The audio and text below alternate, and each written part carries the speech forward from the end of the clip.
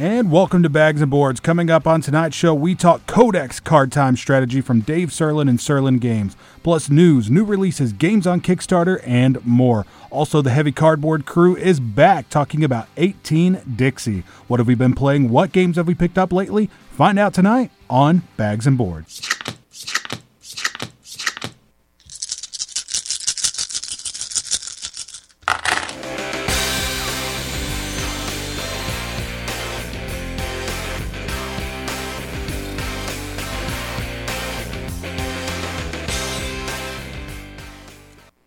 All right, and welcome to the show, everybody. I'm Lance McFarland here with D. Clark. D, how's everything going? Doing well, Lance. How are you today? Doing pretty good. This is a second take, so... yes, sir. Take two. Yeah, so Bags and Boards is a weekly board game review and discussion show here on KXTR 100.7 The Planet, covering everything in today's designer board game world. If you're joining us for the first time, welcome. I hope everybody enjoys. If you're driving through Stephenville, listen in. If you never even heard of hobby board games, listen. You might find something that's kind of interesting. If you've heard about Magic the Gathering, today on the show, we're talking about something kind of similar to Magic the Gathering. Sure. So listen in, see what you think. We're on Twitter at Bags and Boards TX, at Facebook.com/Bags and Boards, and at Bags and Boards TX at gmail.com. You can find all of this info on our SoundCloud page at SoundCloud.com/Bags and Boards, plus all of our past reviews and interviews and our RSS feed address, which allows you to add our show to your podcast catcher like Stitcher, Podcast Addict, and many, many more podcast catchers out there.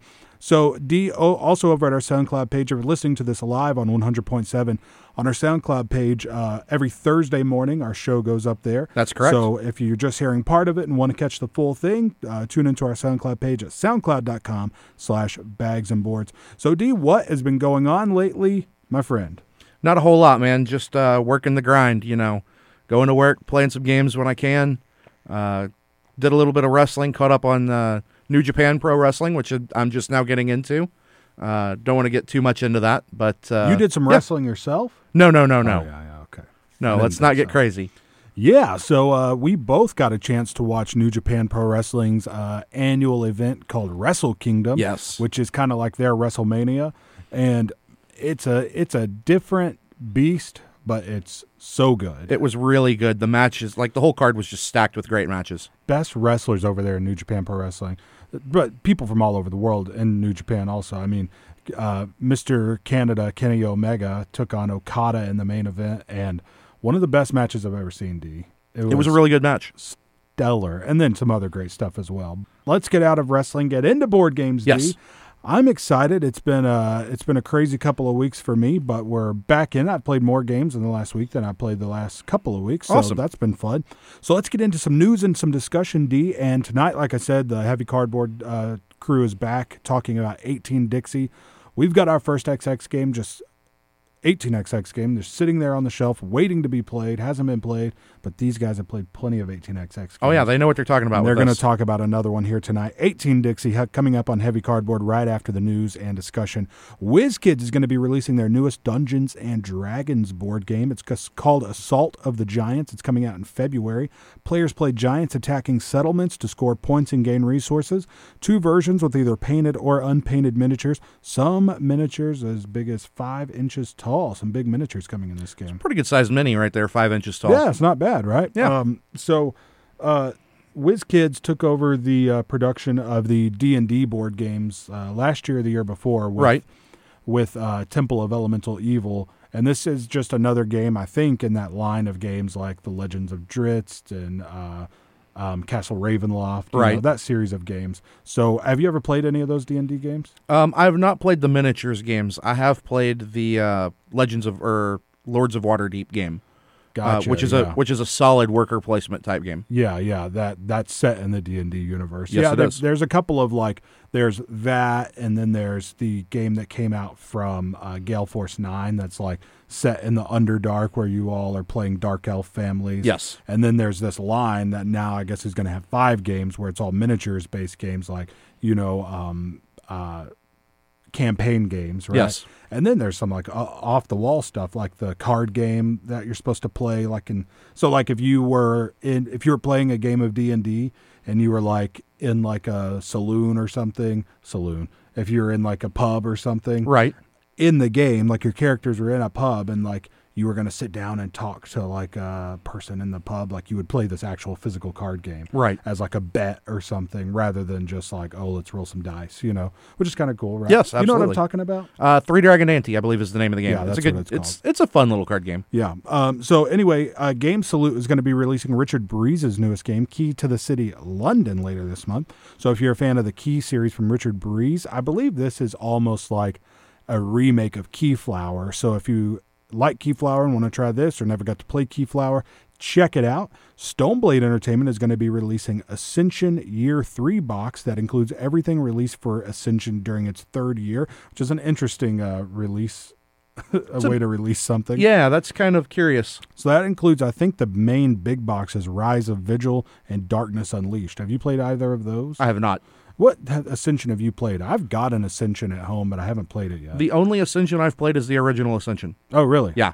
They release a new game almost every year. Somewhere in that neighborhood. I Year, guess 18 months, something like I that. think you're looking at like maybe 2 for this 1 year, Right. But I think this is going to come with all the expansions and, I mean, like promos and everything that came out that year. A cool game that I saw from Essen this past October or November, whenever Essen is, that really caught my eye was called, I'm not sure how to pronounce this, but it's Flame Rouge. I think it's Flam. Flamme Rouge. It's a FLAMMEROUGE. So it's a bicycle racing game, and it has a lot to do with like drafting and stuff as Right. well. So you've got these little minis of these bicycle riders, and you're just racing around the board, and there's a lot of card play involved, but like some drafting elements too, where you can catch the draft and stuff. Okay. So it looked really interesting. It looked. I don't know. It kind of reminded me of there's another famous German bicycle racing game. Have you ever heard of it? I have not. You've lost me, sir. Okay, well there is. I promise you, D. But I can't remember what it's called clearly. But it reminded me of that, and I always wanted to play that. But it's kind of like a game that you're not going to just find in a store, you know? what I Right. mean? So Flamme Rouge is coming out later this month from Brain Games. Brain Games is pretty cool. They released Ice Cool or at the end of last year, which is a really, really interesting game. So they're doing some different kind of stuff. Themes and Cosmos is going to be releasing a slew of games, including the first 3 Exit games from Inca and Marcus Brand. They're called Exit, The Abandoned Cabin, Exit, The Pharaoh's Tomb, and Exit, The Secret Lab. So, Dee, what do you think about these games? I mean, you've got escape rooms, like real escape rooms, which Right. are kind of expensive to go to, $50, $60 a person. I've looked into going to them. I really want to try one, but I mean, they're expensive. So you've got board games trying to recreate the feel of an escape room. I'm curious. Like, I haven't played any of these games. Yeah, me neither. I'm curious as to how well they are able to capture that feeling of solving puzzles and actually making progress towards getting out of the room. Because most of the escape rooms, you're shut in and you have to solve a series of puzzles. And like puzzle A gives you clues on how to solve puzzle B, Yeah. which gives you clues on how to solve puzzle C, so on and so forth, until you finally solve the one that gives you the key to get out of the room. Mm-hmm. I can see how that could be translated into a board game, but I could also see how that could be done terribly. So they have my attention. It's not something that I would instantly turn away, but it's not something that I'm super excited about either. If that Okay. makes sense. Yeah, I'm interested in it because, I mean, last year you had, there was a game called Escape the Room. Then there was the Escape Room, the game, which you Right. can actually buy at Walmart. Even here in Stephenville, they have it. And that got pretty good reviews. There's a game coming out next year called Unlock, which is pretty similar. They're going to be releasing multiple. Unlock is pretty interesting. It's coming from Space Cowboys, which is the same company that released, say, Splendor and Time Stories. And this is kind of similar to Time Stories, where when you buy the base game, you're kind of buying the system. Right. It's almost like you're buying a PlayStation, right? And then they'll release modules for it that you plug in and play the module, and then you're done with it. You Right. know?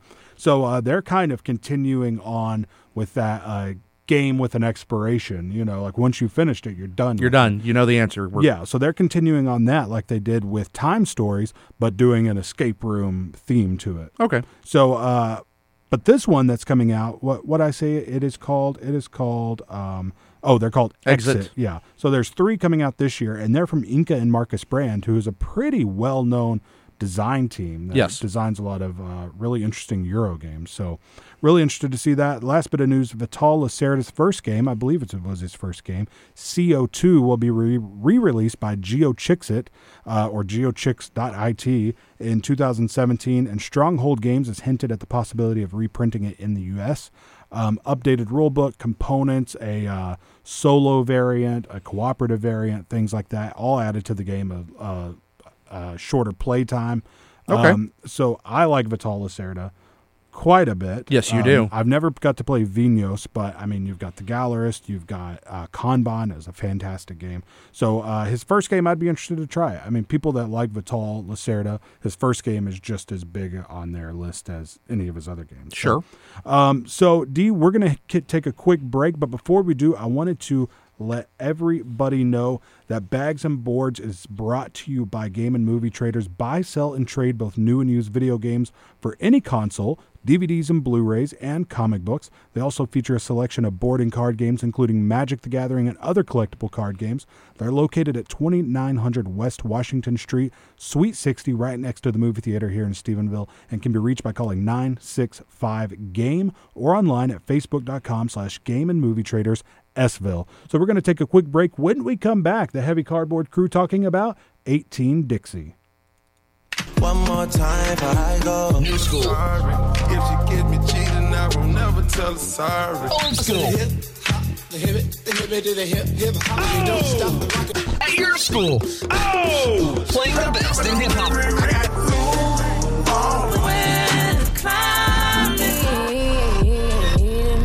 Here on 100.7 KXTR The Planet. Did you just look down at your phone? You did it again, didn't you? You know, you're flying down the road in a 3-ton hunk of steel, and a text takes your eyes off the road for an average of 5 seconds. At 55 miles per hour, that's long enough to travel the length of a football field and cause some serious damage. Turn it off. Trust me, whatever it is, you'll live. Learn more at StopTextStopWrecks.org. Brought to you by the Ad Council and the National Highway Traffic Safety Administration.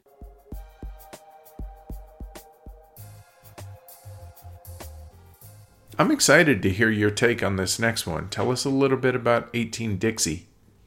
All right. 18 Dixie was designed by Mark Derrick and published by Deep Thought. It plays 3 to 6 players. It's about an hour per player, but I've heard that you don't want to play 6. It plays 3 to 5. In the game, 18 Dixie is set in the southeast region of the United States. It begins right after the Civil War. So therefore, like Atlanta starts out worth very little, but by the end of the game, it's the most profitable city on the map. And, you know, it's your normal 18XX game, but with subtle variations. And the first variation is how the companies or privates work. The round of play area of the map is quite different than you may be used to. For the first 6 operating rounds, various things happen between each one. The game begins with the auction of the privates, and they're numbered 1 through 7. Then you have 2 operating rounds, and then the remaining 2 trains go into the open market. After that, another stock round begins with more privates and miners available for purchase. And then between operating rounds 3 and 4 and the third stock round, certain numbered miners close, and then the rest of the miners close between operating rounds 5 and 6. And then after that, it's just a normal 18XX operating round, stock round scenario. Yeah, that when I saw that, because I've yet to play this. I saw you guys playing this, but I saw it. Normally it just goes stock round, operating 1, operating round 2, operating round 3. And I saw that, and it looked like, you know, one of those yes/no diagrams. It does. It's a very long. it's a process. But it looked interesting. Yeah, it's really nice that it's right there on the board, and you can see going forward what's about to close. And so what's really cool about the game is that, I think anyway, the miners always split profits 50-50 with the owner. The charter comes with a 2 train, and the train is printed on it, so you can always run. And it's a great moneymaker for you to be able to start a good company later on, but it's also good to get the more expensive track lays around the board. And there are so many companies, and the coolest thing is that the minors grow up into majors. And so when that happens, all money, tokens, trains, everything will go along to the major. Like, it'll just kind of grow up, and the major kind of absorbs all the minor stuff. That's cool. And then in addition, some of the minors will allow you preferred shares in the major companies, and those preferred shares do not count against your 60% ownership cap. So you can go above 60% if you have those preferred if you have the preferred shares. So it's very important to at least try to focus on opening minors that you know will go well folding into major companies. It even says on the charters which ones kind of work best together. And then 2 of the majors can be started by the purchase of a private company at the very beginning, and that gives you the presidency. And it also puts 3 shares into the open market, so you're immediately floated. Nice. All right. Another pretty cool thing about 18 Dixie is that the train ruster, that whenever the trains rust, you get salvage value. So you get to recoup a little bit of your money when the trains rust. Oh, so you can kind of use that money to roll into your next train purchase if you're trainless or whatever. Exactly. And another thing, one of the privates has what's called spare parts. It's just a little token. And you can add those spare parts to a rusted train, and that allows you to run for one more operating round. That's pretty cool. So you can have your spare parts run one last operating round. Then when it rusts, you get salvage value. So it's pretty cool. So it also it softens the blow for whoever has that one private, right? For sure. So the kind of difficulties with there being privates and minors and majors and the intricacies of when stuff closes and when other things become available, that can be a little difficult for a brand new player kind of to wrap their brain around it. When you say brand new player, do you mean brand new 18xxer or brand new? Yeah, okay. Like you played 1846 a couple of times and you want to jump into something a little bit more meaty. That helps you a little bit because of the train salvage, and being able to maybe get that spare parts private company at the beginning of the game. So really the only thing that's not cool about the game is the actual purchase of the game. It's pretty expensive. It's $203 on the Golden Spike website. But at least it's not Deep Thought Games. I mean, it is, but it isn't. You don't have to wait 4 or 5 years. You can get it in a couple weeks. Exactly. So at least there's that. See, silver lining. Yeah. But one of the reasons why it's so expensive, actually, is because it comes with additional components for 2 more games, 18GA and 18MS. Right. So you have smaller Georgia and Mississippi are 2 smaller 18xx games. So you get 3 in 1. Yeah. So that's not bad for $203. That, right? Yeah. But yeah, that's it. That's my only gripe about it. It's another great 18xx game that I can't wait to explore more. It's just I discovering that I'm liking 18xx games that have minors that turn into majors, like Ardennes and EU and this one. Oh, ones that grow. So they grow up. Companies that grow up. Yeah. All right. Very cool. I'm excited to play it. I mean, I saw you guys, everybody having a good time, and I'm walking around with my box of Imperial Millonarios with all these strangers at the con anybody want to play. Well, you know, I offered. It's all good. Nah. We'll play it soon enough. Yeah, but I mean, I don't really feel comfortable giving it a rating. I've only played it once, but no, that's 18 Dixie. KXTR 100.7 is brought to you by Philip Vasquez at TSUlawyer.com. Philip offers TSU students and Stephenville residents law services for DUIs, drug offenses, and other legal matters. Philip can be reached at 254-796-2270, but all information can be found at TSUlawyer.com. Philip, TSUlawyer.com is dedicated to supporting Tarleton Student Radio.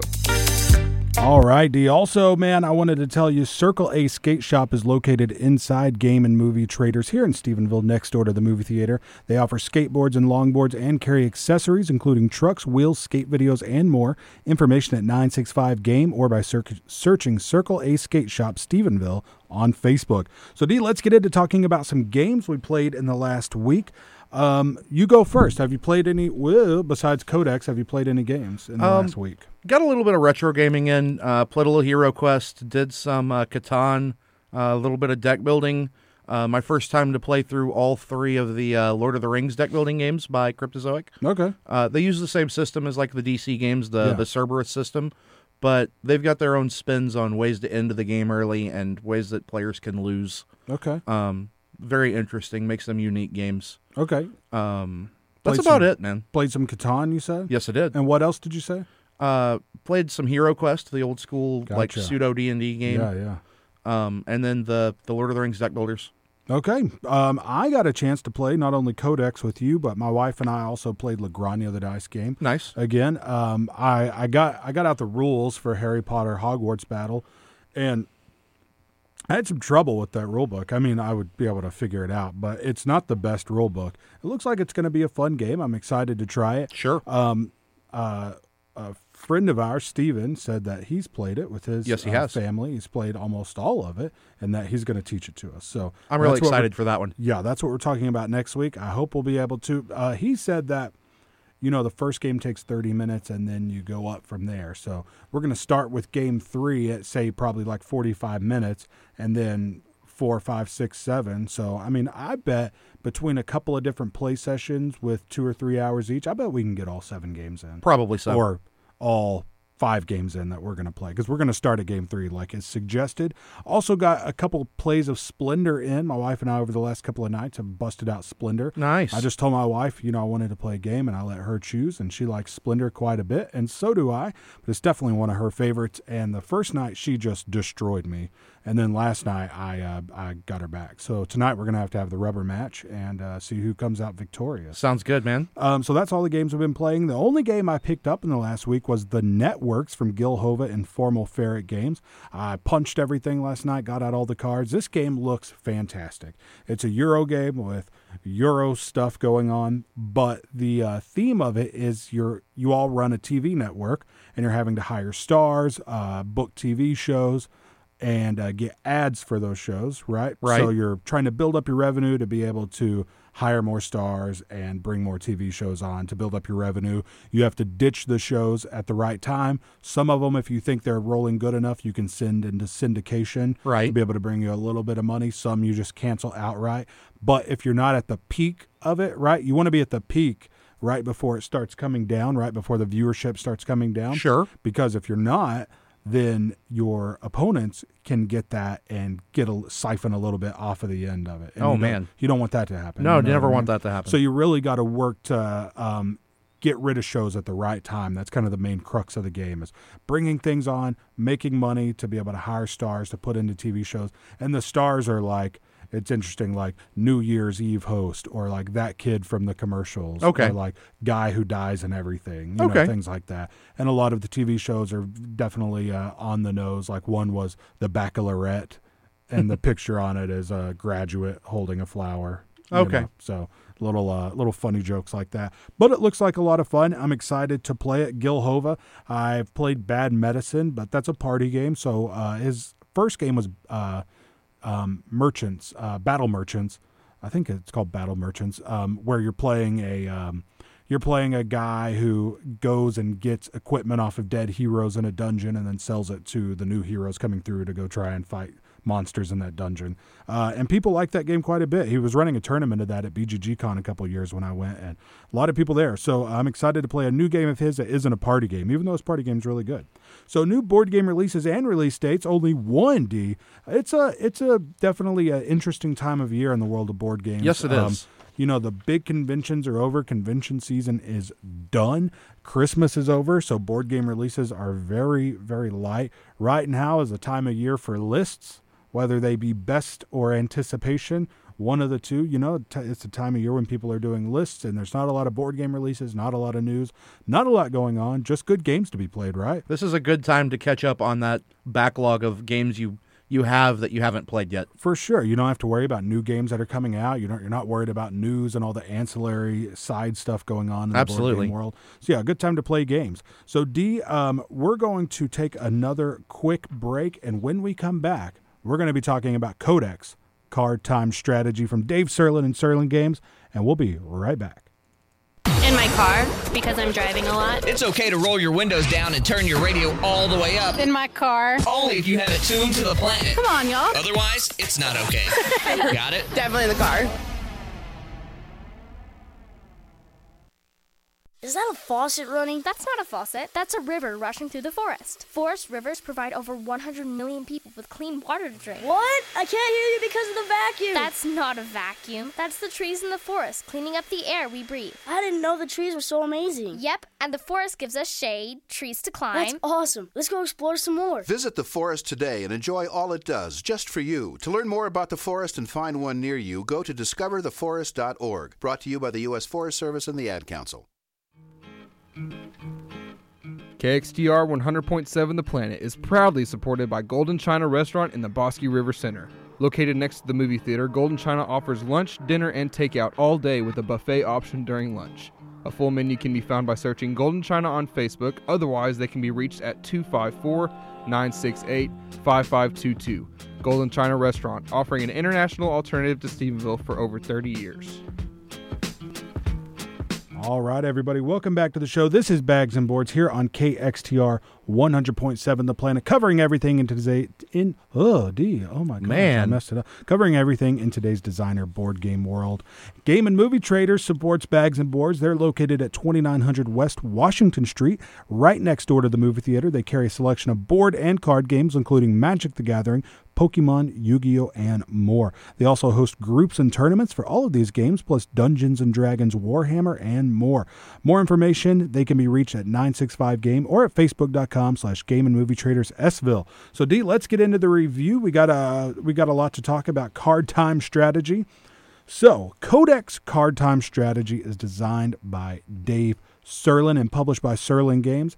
I found out, D, that Codex Card Time Strategy is about 4 years old, and I had no idea. This game was kickstarted last year, I believe, or maybe even the year before, but delivered last year, towards the end of last year.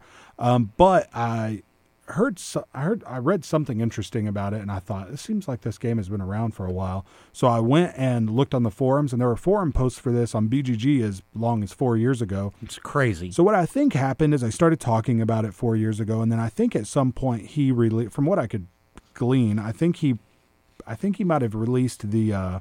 So in the game, there's a bunch of different colored decks, but there's two neutral decks. One's called Finesse and one's called something else.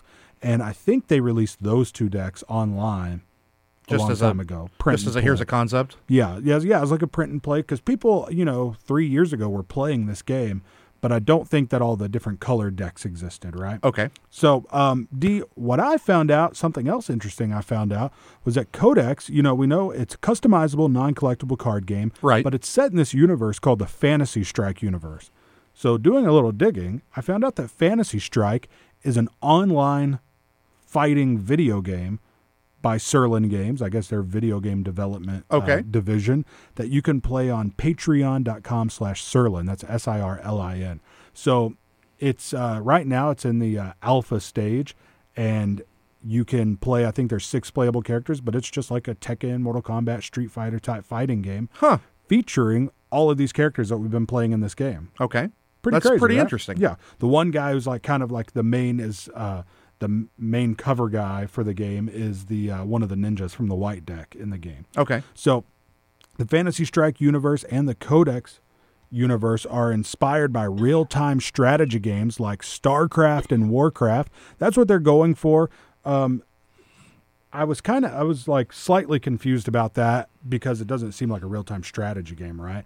But kind of what I think he's going for is the almost like the tech tree nature of a real-time strategy game, where you're like choosing a path and going down that path, right? That's very much what it feels like. You have to, at some point, you have to specialize in one of the various facets that each color presents. Yeah, so I think that's what they're going for from real-time strategy games. So Codex is a mix of deck building, which is kind of the main mechanisms of how you're going to get your cards, and you do deck building like you add to your deck, not from buying cards like you do in a typical deck builder, but you're going to do it in a mechanism from the game Mage Wars, which is you have a binder full of all your cards, and you're going to be choosing 2 cards each round. At the end of your turn, you choose 2 cards, set them aside. The next time you shuffle up your discard pile to be able to draw from, all of those cards that you've been pulling at the end of each round will be there, right? Absolutely. So just like other deck builders, and something that I started kind of getting a sense of in our last couple of plays is that you want to try and thin your deck. And like in most deck builders, there's a lot of ways to thin your deck. Right. And this one, not quite as many. You have There's to really be kind only of one. You have to be kind of inventive, right? Yes. And there are some ways to... There are a couple ways in a couple of the decks to trash some cards, but not a lot, right? Not very many. You have to No. hire workers. That's pretty much the main way to do it, is to hire more workers. So what's going to happen is you choose a color of a deck, right? So there's green, there's blue, there's white, there's all the different colors, right? So they all have a different theme to them. They're all set in the same universe, but all with a different theme. Green is like, big creatures and foresty type stuff going on. Right. Blue is like law, order, stuff like that. White is like this ninja monk clan. Yeah, and purple is really interesting. It's got like this time travel theme. So like the 3 specialties are like past, present, and future. So that's what these decks are. They're a main color, but then each color is going to have specialties, right? Correct. So there's 3 for each. So like I said, past, present, and future for the purple deck. For the green, you've got growth, balance, and feral. So different types of magic for each one of these colors. And they play shockingly different depending on which specialty you go into. They do, yeah. Black, for example, was the first one that I really noticed. One of the 3 specialties is necromancy, and basically what it wants to do is make a whole bunch of skeletons, and none of them are very big, none of them are very powerful, but there's a couple of cards in the deck specifically designed to help skeletons, and so then your tiny little guys get a little bit beefier, and you've got so many of them that you can just go around whatever blockers there are and get a bunch of damage done. Yeah, and that's how when we played I won. But then after we were done, I went and looked at the other 2 specialties, and one of them was death, and then I don't remember what the third one was, but the death one was all about just sitting back, playing defense, and making your opponent's creatures completely useless. Yeah. So where the necromancy one was about making all of your guys and then making them, bigger and better, death played almost the exact opposite way. It wanted to sit back, relax, and make your opponent's creatures completely useless. Okay. Yeah. It's they are really, really different. And what you're trying to do in this game is destroy each other's base. You got Correct. 20 life on the base. You've got the cards come in different levels. So your starter deck, they're level 0 cards, right? So your base counts as your tech level 0 building. Then you're going to be trying to build via having enough workers and paying enough gold. You're going to be building Tech 1, Tech 2, and Tech 3 bases. And those are going to allow you to buy and use higher level cards. So when you start getting these cards, your starter deck is going to be all Tech level 0 spells, creatures, things like that. Right. And you're going to start playing, and then you're going to be you can do a lot of different things during your turn. You start with a hand of 5 cards. You get gold from your workers. You start with either 4 or 5 workers, depending on if you're the starting player or the other player.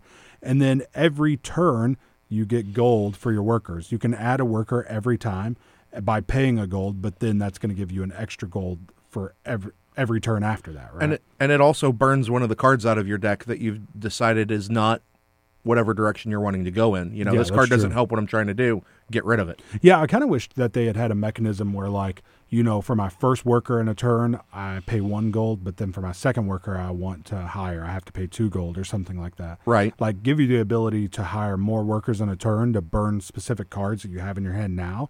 Because just like a deck builder, at the end of this hand, I don't keep what's in my hand. I have to discard it, right? Correct. So what if I was like, I really want to get rid of these 2 workers right now, but I'm going to have to wait till that cycles all the way back through. You know what I mean? But anyway, that doesn't exist. So unfortunately it doesn't exist, and it's probably for the best, because otherwise you would just thin your deck out to the 3 or 4 cards that you want to see almost immediately. Yeah, that's your true. first couple of turns you'd pay 1 or 2 or however much money you had to place as many workers as you could to thin the deck out, which then you're getting the cards you want as soon as you want them. Yeah, I do kind of wish that there was a little bit more ways to thin the deck out, but there's enough, right? And there is, interestingly, once you have the Tech 3 building built, or no, I take that back. Once you have 10 workers placed, you can just not put any more cards in. You have the option to take less than 2. Oh, yeah, that's true. But the Tech 3 cards, for the most part, are so good that you want them in the deck. Yeah. So you end up spending time to get those very best cards in there. I will say that's another interesting point. We'll get back to how the game plays, but you very rarely got up to that Tech level 3. And I don't think either of us, I got to Tech level 3 a couple of times, but I never saw not quick the level 3 enough cards. Not quick enough to, at the end of that turn, get the cards out, set them aside. Then after your next turn, they're in your discard. Then they get shuffled in. Then you have to draw them, play them, then use them. Right. I mean, you're talking 5-6 turns before they became useful. Yes, know? And by that point, the game was over or very close to it. Yeah, so that's interesting. It might be interesting to try a game where you start at 30 life or something. Because, I mean... Just to make the game a little longer. You can just do that. You can. I mean, sure. So anyway, you're going to get a hand of 5 cards. You're going to get gold from your workers.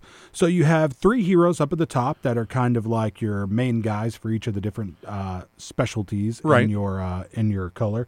So those 3 heroes are going to have different levels. So say level 1 through 3 is 1 special power and a certain...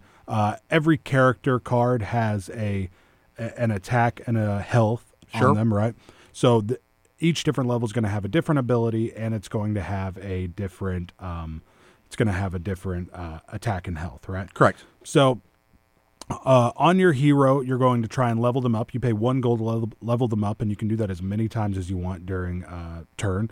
And with that, you're going to not be able to just jump up to the last level right off the bat, because say level 1 through 3 is on that first band with the first power and health and attack, and then you're going to have to level them up, say 4 times to get to that second thing, right? Right. So they've got 7 levels, but they're just in 3 different sections. Well, and different heroes have different numbers of levels. Yeah, that's true too. I saw one that only had 5. Yeah. And then I saw one that I think had 9 for his max level. So yeah, they vary a little bit depending on what color you're playing. Like his top thing's powerful enough that you need to spend some time and some money getting up to his main thing. So once you hire your heroes, pretty much all they are just another character, but they've got better abilities and they've got really cool useful abilities once they hit.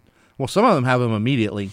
But as you level them up, their abilities, you get more of them, they become better. Yeah, but you do have to have a hero out to be able to cast spells, as we found out. And we were playing that wrong for a while. But you've got your heroes, you've got your spells that you're playing, you've got your creatures that you're playing. At the end of each turn, you're going to pull cards out of your binder, add them to your deck. You're going to discard your entire hand, reshuffle once your draw pile is out, and then start drawing again. So your deck of cards is just getting better and better and better as you go along. And then what you're going to do is every turn you can level up, you can hire workers, you can cast spells, you can play as many cards and spells as you can afford, right? Correct. Level up as much as you can afford. Everything costs money in this game.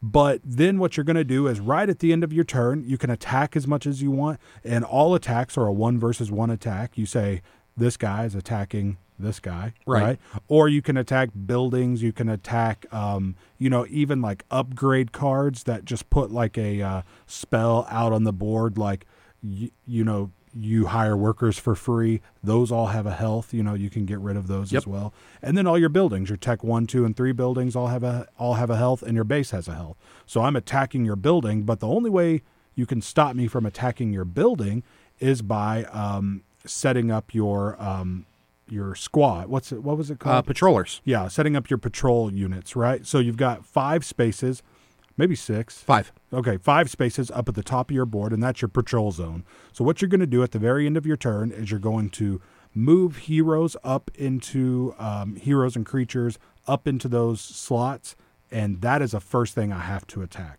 I can't get to your base. I can't get to your other creatures before I attack your patrol zone.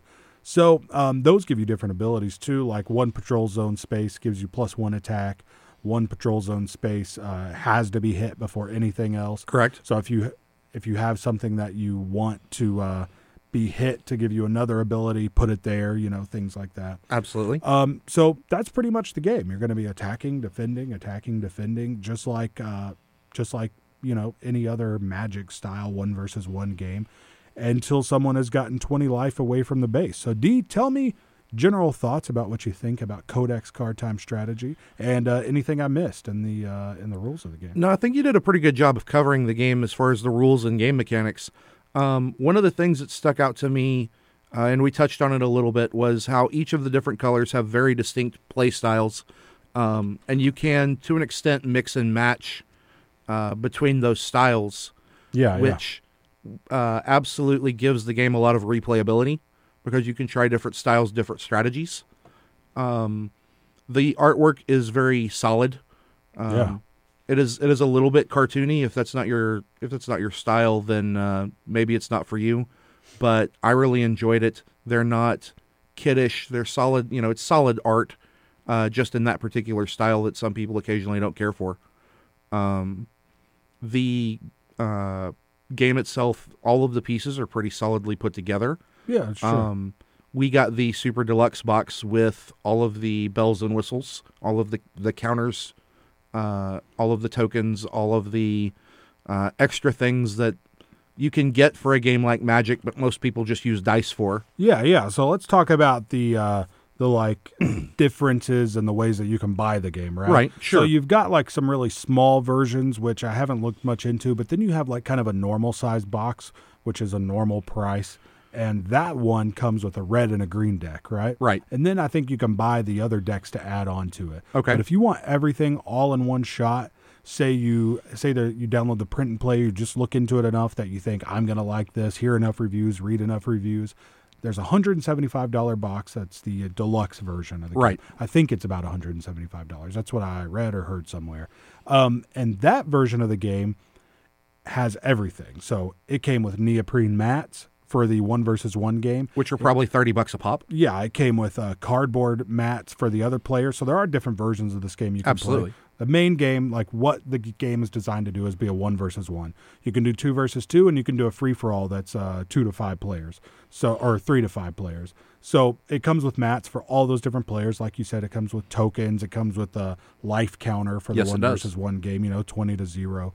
And then it pretty much just comes with all the different cards, right? Yeah, it comes with every card that supposedly they're ever going to make for this game. Yeah, that was kind of their deal. It's like, this is it. There's not going to be any more. They don't want it to feel collectible at all, and not even collectible in the LCG sense. A living card game is technically not collectible, but if you want to keep up with it, you're still going to spend an insane amount of money. Over time, you will.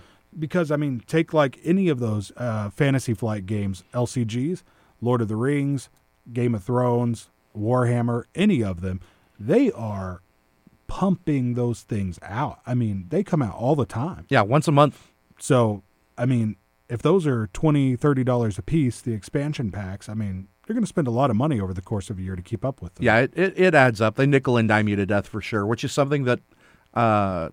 Serlin here said that he absolutely wanted to stay away from. Yeah. So I don't expect to see anything else come out for Codex, which is kind of disappointing because there's a lot here and there's certainly room for more.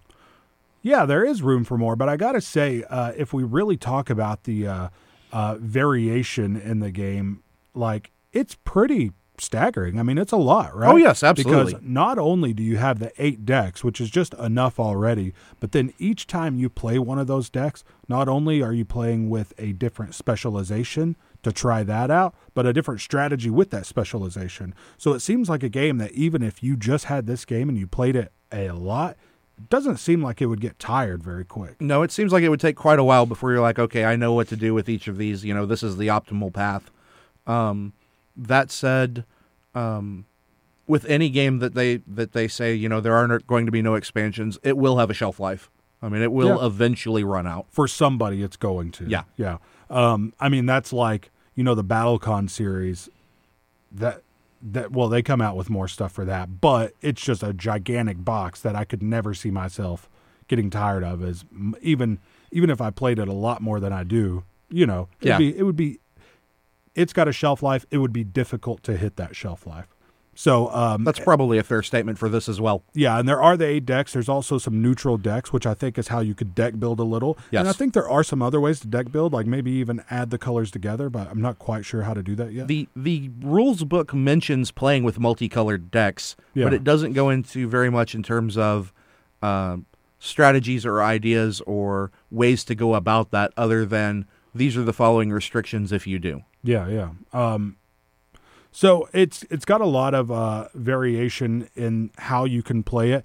I've got to say the difficulty level, I mean, it's there, right? The difference in difficulty levels, like say the white deck is pretty simple, and the red deck. Yes. Pretty simple to get started with and to play with. I mean, that's why the red and the green is kind of like the base set, right? Absolutely. Those are simpler to get started with and play with, and each of the different specializations in those colors have a different difficulty level. But then you get up to, like, say, the purple, and you didn't get a chance to play the purple, but I'm sure you played one that I didn't play that was also more difficult. Yeah, the blue one, both times that I played the blue one, it was very difficult to manage, and I ended up losing both of those games against you when I was playing blue. Yeah.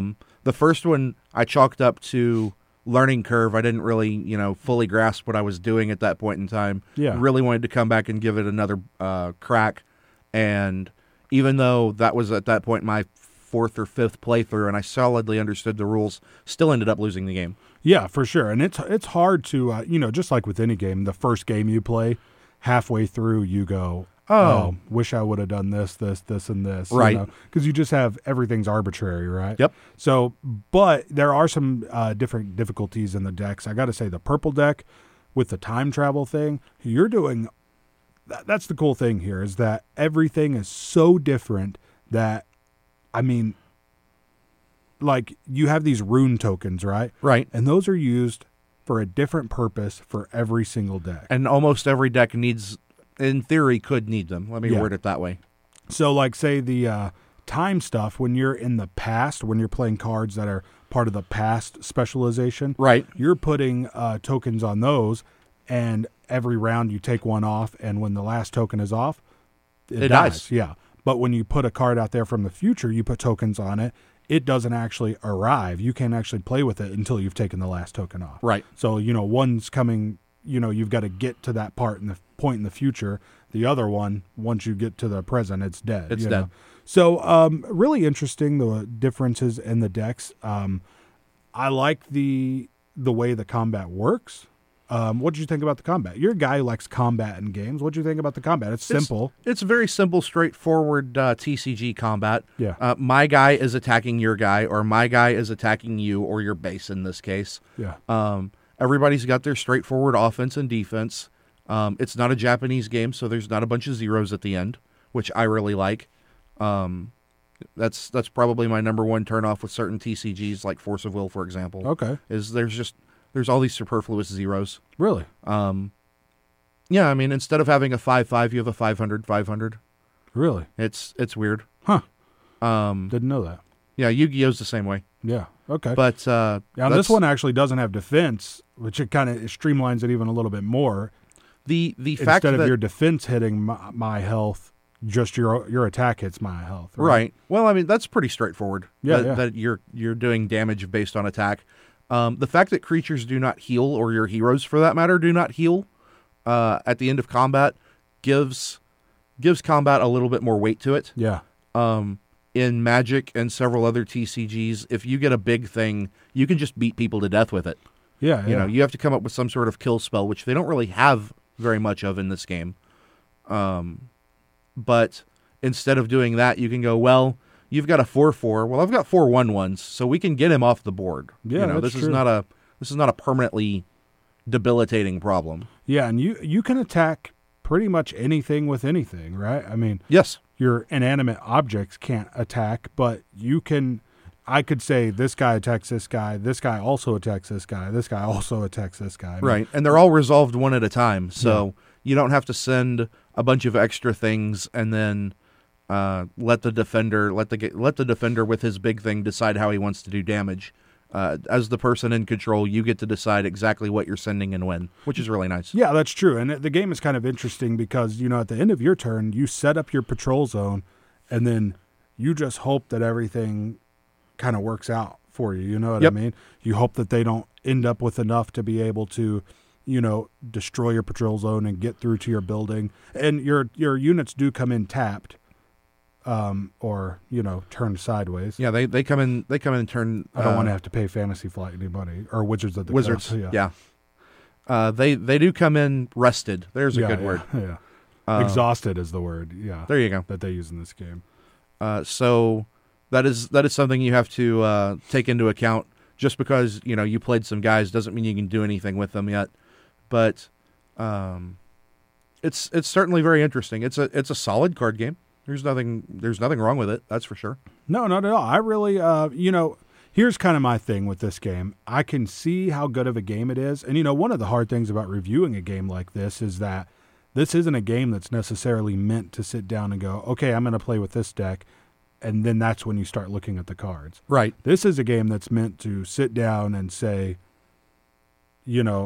plan out a strategy with your deck. You know what I mean? Absolutely. Like, I know when I go into this game that this is a specialization I'm going to choose. This is a strategy I'm going for. Hopefully the cards will come up like I need them to, just like in other TCGs. So it's kind of hard to review because every time we sat down, we were playing with a new deck. You know what I mean? The only thing really any of us got was you playing the blue deck twice. And really then, even with the multiple specializations, it wasn't the same. No, it wasn't. So it is kind of hard to review. I would like to, if we get some more plays of this in, even say over the next 6 months, touch on it again. Just come back and review it sometime, like say in the fall. Yeah. So, but with the game like this, for me, it's like I can tell it's a good game, and I would like to play it more. But just like with all games like this, I mean, you know this about me. You're a Care Bear. I find it hard. I don't know. It's a weird thing I get where like I feel this tension that's not even really there. You know what I mean? Right. Because like everybody's so used to playing these games, and I mean I am too, to a degree. I played a lot of Magic, even Dice Masters. You know what I mean? But the like attacking in games and like, oh, this card says that like your hero has to go back to its home base. Like that makes me feel bad to do that. Like you worked so hard to like get your hero out there and level him up, and like I feel like I'm ruining your stuff, and that's what's happening. Well, you are, but that's the point. You have to become like a heartless, like player of that game, not a heartless person, but like, that you're in this game and like your like leaders and heroes in this game are heartless and they don't care. You know what I mean? It's really interesting. These games are, I got to say, I know it sounds silly, but they're like really like can be tough for me to play. Like I do it, you know what I mean? Right. And it's not like it's really hurting me or anything, but it's like some moments come up in these games where I go, oh, I really don't want to do this. You know what I mean? Right. Like, I really, really don't want to do this. Like he's been building up this strategy for this whole thing, and like this is just going to ruin it, Right. I wish there were more decks in games like this and there may be, more about these games than I do, that like come at it from like I'm going to like peacefully win this game, like I don't know, how would that work? Like almost like a power drain more than like an attack, or like Magic has a handful of cards throughout its history that say if you fill following condition, you win the game. Or if your opponent doesn't do following thing, they lose the game. That's interesting. My modern deck that I built and took to the GP in Fort Worth, one of its primary win cons is built around a card that says, pay 3, do the following chain of things. If you fill this condition, you win the game. Huh, okay. And I won more than a few games up there where my opponent was at 20 or more life. I never actually did combat damage to them. I just said, no, you don't get to play with me. No, you don't get to touch my things. You can do whatever you want, but you're going to stay on your side of the board, and I'm going to stay on my side of the board. And then, look, I win. Yeah, okay. That's interesting. Yeah, and like in the end, this game, like that doesn't bother me that much. It's just like it's a type of game I can't see myself playing forever. Right. But the people who like these types of games, it's clearly for them. It's a solid game with the solid systems. I mean, adding in the deck building. First of all, adding the card picking from the binder into the deck building, and then adding the deck building to the Magic the Gathering type game, the patrol zone out there. I mean, it's all interesting. Like there's even some like Euro-y mechanisms with a little bit, yes. Getting gold, and you have to have gold to do this, and workers to get gold. I mean, you're having to like build. It's definitely like an engine building game mixed with the Magic game. You Certainly. know what I mean? So overall, I thought it was a really good game. I think if this is your type of game, it's definitely worth like really looking into to see if you want to buy this big box. The components are really nice, or at least buying that starter set to see if it's something you like. If you're a card game player at all, and I know a lot of people are, yeah, I would certainly recommend getting the red green starter, I believe it is. Yeah. Just to have it to check out. If you know that you've listened to our review, you've listened to the Dice Tower review, because this thing has gotten great reviews pretty much everywhere, including this glowing one that we're giving right now. If you know that this is your type of game and that this is something that's going to be right up your alley, go get the big box. Yeah. The 2-player box, I feel the shelf life is going to be much faster on it. For sure. You're gonna figure out what you want to do with it, and then can I do my thing before they do their thing will be the extent of it. Yeah. The added variety, the added playability of having all of the decks, all of the cards available, to me makes that big box way more worth it if this is your type of game. I realize that that's a really hefty price tag, but if this is something you're going to enjoy, you'll get a lot of miles out of it. You really will. Okay, cool. So I recommend from you. I would, yes. Awesome, me too. So even with my play style and my preferences, if you like this type of game, it'll be for you. Yeah, I would sure. on a 1 to 5 scale, I'd probably give this 3.5, maybe even a 4. I would say 4. Okay, I'm gonna quit qualifying it, but like for that type of player, definitely 3.5 or 4 for this game. So it also comes with some cool map cards that we didn't get a chance to try, and we didn't get a chance to try the other different play types. Yeah, and we didn't get. I really wanted to do a free for all. That's something we went before we come back and look at this again. This is something that we need to do. Yeah, and the map cards add like a special rule to the whole game, like workers don't cost money or something like that. Right. You just shuffle them up, choose one at random, and it's a spell for everybody essentially. Correct. So D, we're going to get to the end of the show right now, but before we do, Bags and Boards is brought to you by Game and Movie Traders, located at 2900 West Washington Street, next door to the movie theater here in Stephenville. Game and Movie Traders does buy, sell, and trade for both used and new video games. They offer new and classic video games for all systems, including PS4, Xbox One, as well as Nintendo, Sega Genesis, and all consoles in between. Information at 965Game or at facebook.com/Game and Movie Traders Sville.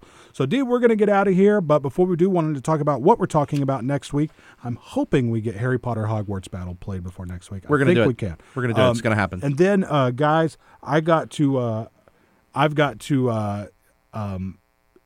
get it back to my side of the court, D. Oh, no. The game after that, we're going to do a Euro. Okay. So I've got a ton there sitting, waiting to be played. Sure. I've got Royals. I've got the Networks. I've got the Gallerist we haven't talked about. That's very true. A lot of good Euros that we haven't talked about yet on the show. So we're going to get a Euro in. But Harry Potter Hogwarts Battle, the deck building game, talking about that next week. So if you're a Harry Potter fan, this is really the only Harry Potter game out there. The really good one, anyway. I say that. I haven't played it yet. Yeah. But we've heard good things. The only gamery Harry Potter game out there. So tune in, listen to that if you're a Harry Potter fan or if you're a board game fan. And we will see you guys next week. Have a good night, everybody. All right, bye. And for today's weather forecast, there's a 100% chance of more rock hits. Honestly, anywhere, like school. 100.7 KXTR, The Planet. Or at work. Keeping you updated in rock music. Not weather. Sorry. Let's go. Hey, America. We need to have a little talk. We've got a lot of food in this country. So how are 17 million kids in America struggling with hunger? That's why the Feeding America nationwide network of food banks gathers surplus food and gets it to hungry kids who need it. Support Feeding America and your local food bank at feedingamerica.org. To help solve hunger in North Central Texas and to find your local food bank, contact feedingamerica.org. Brought to you by Feeding America and the Ad Council. 100.7 KXTR The Planet is brought to you in part by Videos and More, located at 931 West Washington Street in Stephenville. Videos and More offers a variety of movies and video games for sale or rent, and also has a large option of select knives and other oddities in stock. For more information on Videos and More and their possibilities for Tarleton students and faculty, the store can be reached at 254-413-4734.